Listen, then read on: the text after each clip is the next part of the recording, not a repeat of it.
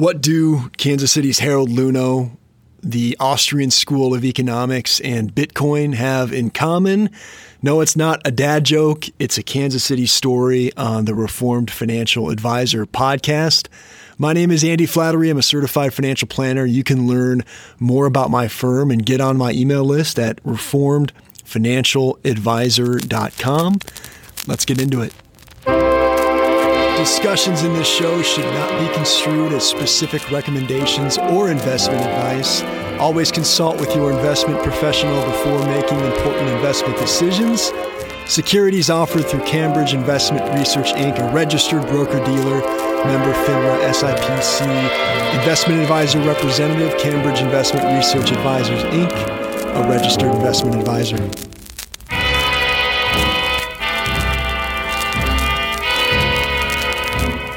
I released the very first episode of this podcast a year ago. The very first episode featured a man in Kansas City history named William Volker. I told his story, and Volker has been in the news recently. We're talking this morning on Up to Date about the life and times of William Volker, whose name is about to come down from the Kansas City Boulevard system to instead honor Martin Luther King Jr. That was the change the Parks Board voted on last week. As you can imagine, I wasn't a fan of that decision, but that's not what this podcast is about. This podcast is about a man named Harold Luhnow, who last summer I had a chance to interview his granddaughter, a lady named Mary Cranston, who was the granddaughter of Luhnow and the great niece of Volker himself. He was the epitome of servant leadership. He did some really amazing and innovative things with his company along those lines, too. You know, he essentially involved all of his employees in ownership of the company way before anyone else thought of that. So this is part 2 of that story about Harold Luhnow, the nephew of William Volker. Luhnow was the protege of his uncle. He ran William Volker and Company. He later ran the Volker Fund, which championed many prominent Austrian economists when nobody else would, whose ideas are still very much alive today because of, believe it or not, Bitcoin. Here's the story. Wonder Bread, the bread that's doubly fresh, fresh when you buy it and fresh when you eat it, presents Bachelor's Children.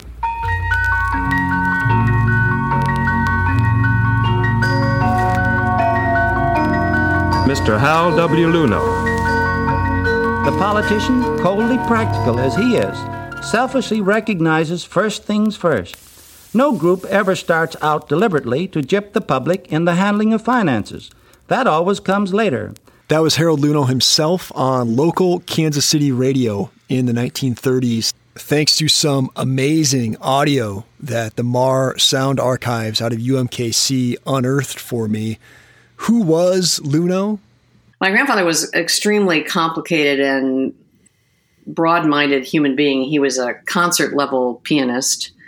He loved the outdoors and fishing. He would go fishing every year. Took us all along. That's one of the things he did with us. He was in college. He studied agriculture. I mean, God knows why he was raised on the south side of Chicago, you know. Mm-hmm. But he always had a lifelong interest in that and horticulture. In addition, Luhnow was very much involved in local Kansas City politics. He was battling the political machine of the Pendergasts, who had used the Volker money to their advantage. We covered that in episode 1 of this podcast. Here is Michael McVicker, a scholar who has studied Volker and Luhnow, and he appeared recently on the KCUR Up to Date podcast. So the Pendergasts, both of the brothers, ended up butting heads with Volker, and eventually Luhnow sort of spearheaded a number of Republican political campaigns to undermine. City employees in times past have been badly enmeshed in the gears of a political machine. That isn't unusual. There never has been a political machine that didn't use city employees as the backbone of their organization. We've had plenty of that demonstrated right here in Kansas City. But that doesn't say it was in the public interest or that even the employees wanted it that way. You will never eliminate machines until you remove city employees as the fodder with which these machines are fed. Luhnow was also a talented businessman in his own right. As Volcker got older, he would take over leadership of William Volcker and Company and help expand their enterprises, and he led the William Volcker Fund. Uncle Will was, of course, a second father to my grandfather, and obviously even more important probably in his life development than his own father. And Uncle Will died about a month before I was born in 1947. And my grandfather had taken over the company many years before that, but he was also the lead trustee of the foundation. So he, at the point of Uncle Will's death, kind of controlled everything that Uncle Will had built. Volcker dies in 1947. He gives, at the time of his death, at least $15 million goes into what is already a sizable but secret fund that's associated with the Volcker Fund. And just to give a sort of sense of that, that's almost $180 million in today's dollars, okay? Wow. It's a huge amount of money. And what Luhnow begins to do is he stops giving or slowly unwinds the fund's charitable giving in Kansas City, where Volcker had supported the university and the hospital, and anti-big government spending during the New Deal. So Luhnow starts funding a number of mostly economists, not exclusively, but mostly economists who are critics of government spending, and especially Keynesian economics, the idea that you can spend your way out of a depression, or the idea you can spend your way out of an economic downturn. Bachelor's Children, radio's most beloved cereal, is brought to you by the bakers of Wonder Bread and Hostess Cakes and is dedicated to the grocers of America.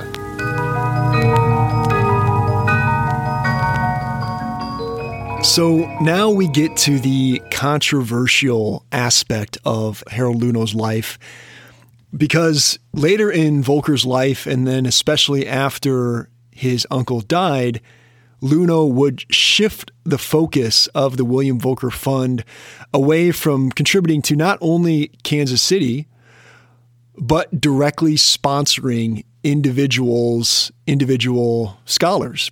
So let's define our terms here. What exactly is the Austrian school? According to Wikipedia, quote, the Austrian school is a heterodox school of economic thought that is based on methodological individualism, the concept that social phenomena result exclusively from the motivations and actions of individuals, end quote. The Austrian school is most notably thought of as the school of Karl Menger, also F.A. Hayek, who the Volcker Fund would sponsor. Hayek won a Nobel Prize in 1974. And then Ludwig von Mises, and then, of course, Rothbard, both of which were scholars that the Volcker Fund would sponsor. And so the Austrian school is heterodox in that it is a distinct school of thought from the more mainstream schools, such as the Chicago School, which is associated with Milton Friedman, and the Keynesians. So, of course, John Maynard Keynes. How did Luhnow get away with shifting this focus of the fund so dramatically? He funds these two controversial Austrian-born economists. Did anybody object to what he was doing? Well, the short answer is when Volcker died, Luhnow took control of both the William Volcker and Company, the home furnishings company, and he took control of the charitable fund. So this was more or less legitimate. There may have been people associated with the board who didn't like what he was doing, but most of the people who were associated with the company liked this new direction, this intellectual direction that he was taking it in. Many folks in Kansas City did not. So who were these controversial economists? Largely Jews fleeing Europe, men like Hayek and Mises, during the 30s and 40s. So their ideas of free market economics were extremely unpopular at that time. This is like the antithesis of the big government that was championed by Hoover and then, of course, FDR, and then even Truman, who was a friend of Tom Pendergast. So Mises was hated in Austria for being a Jew, I mean, he was kind of a pariah in the U.S. for having ideas that were unpopular with basically everyone at that time. The example I like to think of is the great Austrian economist Ludwig von Mises and how he fled Europe right in front of the Nazis. And he arrived in America with almost no money, and he had to restart his life with none of his savings. And he was a great professor and academic in Europe and was treated very poorly in America. And he was sort of given a very lowly post as a professor of economics. And that's a great tragedy. He wasn't able to take all of his savings when he escaped. Of course, it was great that he survived, and we all benefited from that. That was Vijay Boyapati. The question is, why was Mises controversial? On a really basic level, it could just be because he's vaguely associated with the right wing, although he's basically hated by the establishment on both the right and the left because, sound money is a detriment to governments growing larger and building their empire. Here is Tom Woods on this point. As Ludwig von Mises said, this is something that belongs in bills of rights to protect people, namely a sound money that can't be manipulated by government, because then it just becomes the lifeblood of the empire. It allows the government to behave in ways it couldn't if it were more restrained, because the money couldn't be multiplied indefinitely. So if the way history is going to remember William Volcker and Harold Luhnow is that Volcker was kind of this saintly figure and Luhnow was a terrible guy, I'm definitely pushing back against that narrative. But I'm not a historian. I know that history is really complicated and really messy and people are complex and really interesting. Even the history of the Pendergast machine is complicated, and a lot of people think well of him. I think of my Irish Catholic ancestors. If we would have been living in Kansas City 100 years ago, who knows? Maybe we would have been supporting the Pendergast machine, or maybe not. Maybe we would have been on the Joe Shannon side and been a part of the Rabbits, which was the kind of other Irish Catholic opponent to Pendergast. So it's really complicated because it's not crazy to think that Luhnow would have become cynical over the years at seeing his uncle's wealth be used by the Pendergast machine for their own power and for their own financial gain. It's totally understandable why he'd want to move away from that sort of system to just sponsoring individuals directly. And if you know anything about Kansas City history, and even Kansas City politics today, there's still a long history of these kind of boondoggle financial projects. Pendergast actually had the original New Deal. He called it the 10-year plan. A lot of people refer to it as the 10-year scam. One of the things that he did was he paved Brush Creek right in the middle of the city. So we've got a concrete creek, and he used, of course, Pendergast concrete to do it. So we still see these sort of projects pop up from time to time in Kansas City politics, even today. What a switch from the early vision of what William Volcker had to what Harold Luhnow wanted it to become later, long after William Volcker passed away. It's quite a trajectory here. By the time my grandfather had some kind of neurological illness, I'm not sure it was ever really diagnosed, but starting in the kind of mid-60s, a little earlier than that, I think he started to lose a stitch. He physically got very kind of immobile, and by the 70s, early 70s, he really was not all there. So I think my mother's view is that there were some people involved. I can't even remember their names, so I can't give you the chapter and verse, but we're interested in securing positions on the Hoover Institution board and kind of persuaded my grandfather to go that way. He was very fond of Stanford because his daughters had gone there, but I'm not sure that was really his idea. Mm-hmm. And I think by the time it was finally wound up, my grandfather was probably, a little far gone. I think it's one of the issues with, private foundations and stuff. Uncle Will was sharp to the end, but my grandfather was not. And I oftentimes it's hard when there's kind of one person with total control to know when it's time to pass the baton.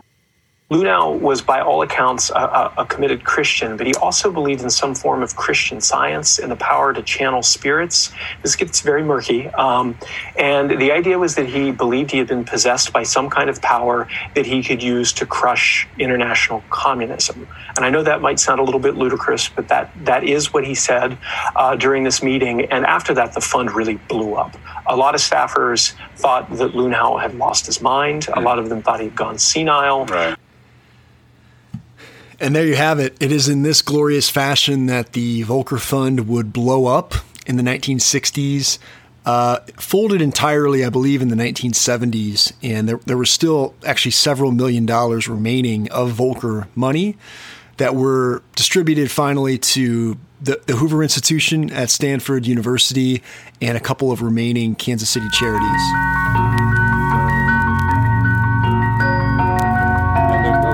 But that every woman in this country is not only anxious to know the mistakes she's been making in the past about the food she serves her family, but to correct them and serve the right foods. So, what is the legacy of Harold Luhnow?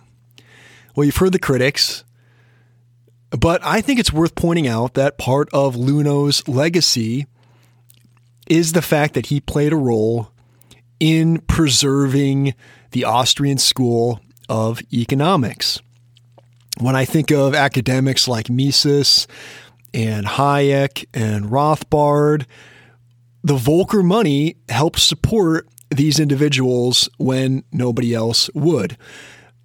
And if you take a look at what's going on here in 2021, the Austrian School of Economics is very much alive, thanks in part to the Volcker Fund and actually a little technology called Bitcoin. Let's narrow in, hone in on how the Austrian economics applies to Bitcoin. I think it's interesting as a footnote that based upon what I read about Satoshi Nakamoto, who was, of course, the ghost-like originator of Bitcoin, he had some familiarity with Mises and some familiarity with Austrian economics. Well, this is in a narrow fashion, and this is ironic. If you study the mainstream, then mainstream economics tells you that money has got to be managed by the government via a central bank. They've suddenly decided that money has got to be dominated by a government institution. And this is never questioned by the mainstream. They just begin from the point that money is outside the market. It has to be managed by government.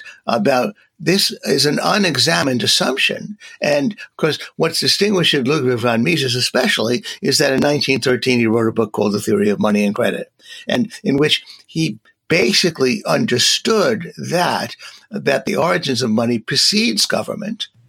When Mises arrived in the United States, the situation was very dire for him. He was in a situation where, although he was famous in his homeland, nobody would hire him here in the USA. And the Volcker Fund got him an unpaid teaching arrangement at New York University. So he taught for New York University unpaid. And then the Volcker Fund, along with a few other foundations, paid him a very humble wage. He made $200 every 2 weeks, or about $5,000 a year.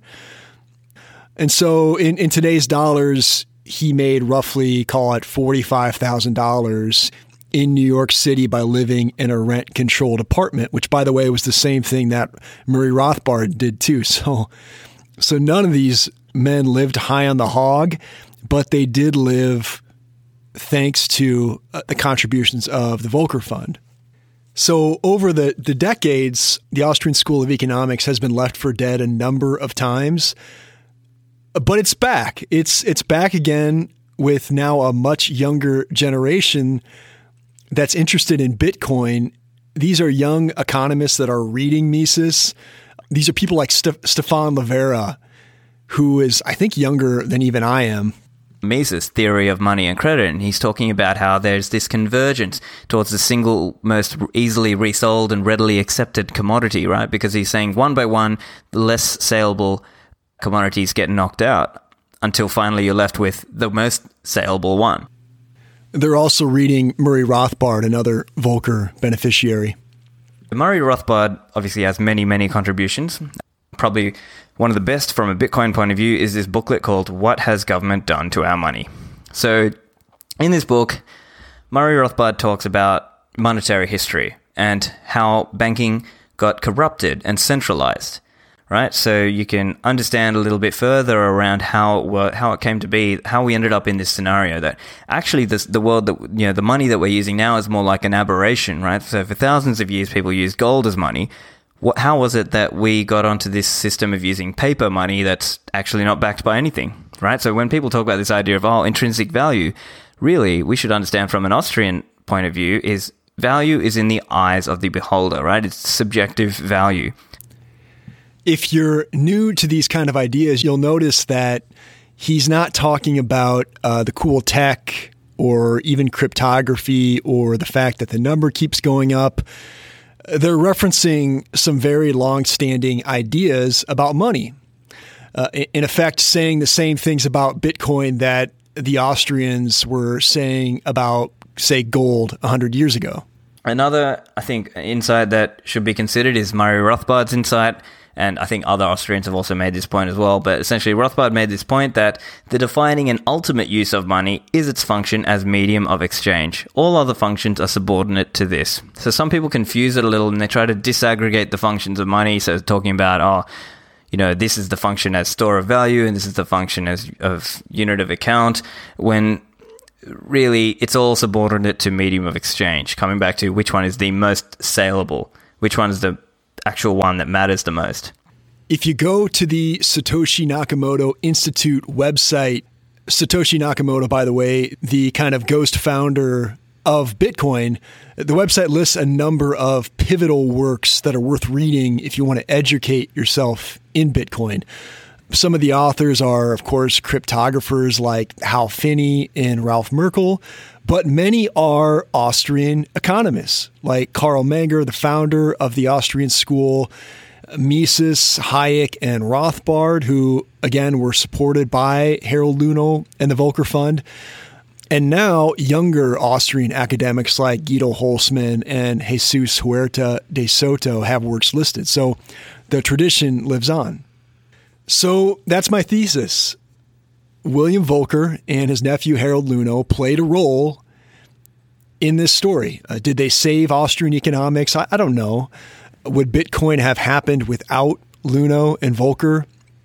Perhaps, perhaps not. We've all seen the time travel movies that have, they've pounded into our heads how fickle history can be. But good ideas have a way of surviving one way or the other. In any case, ideas come from people, and Luhnow deserves credit as an intriguing figure in Kansas City history and the Austrian School of Economics. And I'm remembering him and paying homage to him today with this podcast. Folks, so that's my episode. If you enjoyed this podcast, please subscribe. You can also get my monthly newsletter at reformedfinancialadvisor.com. I used quite a bit of source material for this mini documentary, so I'll leave all the links in the show notes for those sources. Those are the Mars Sound Archives at UMKC, which, by the way, was the university that William Volcker was the benefactor of.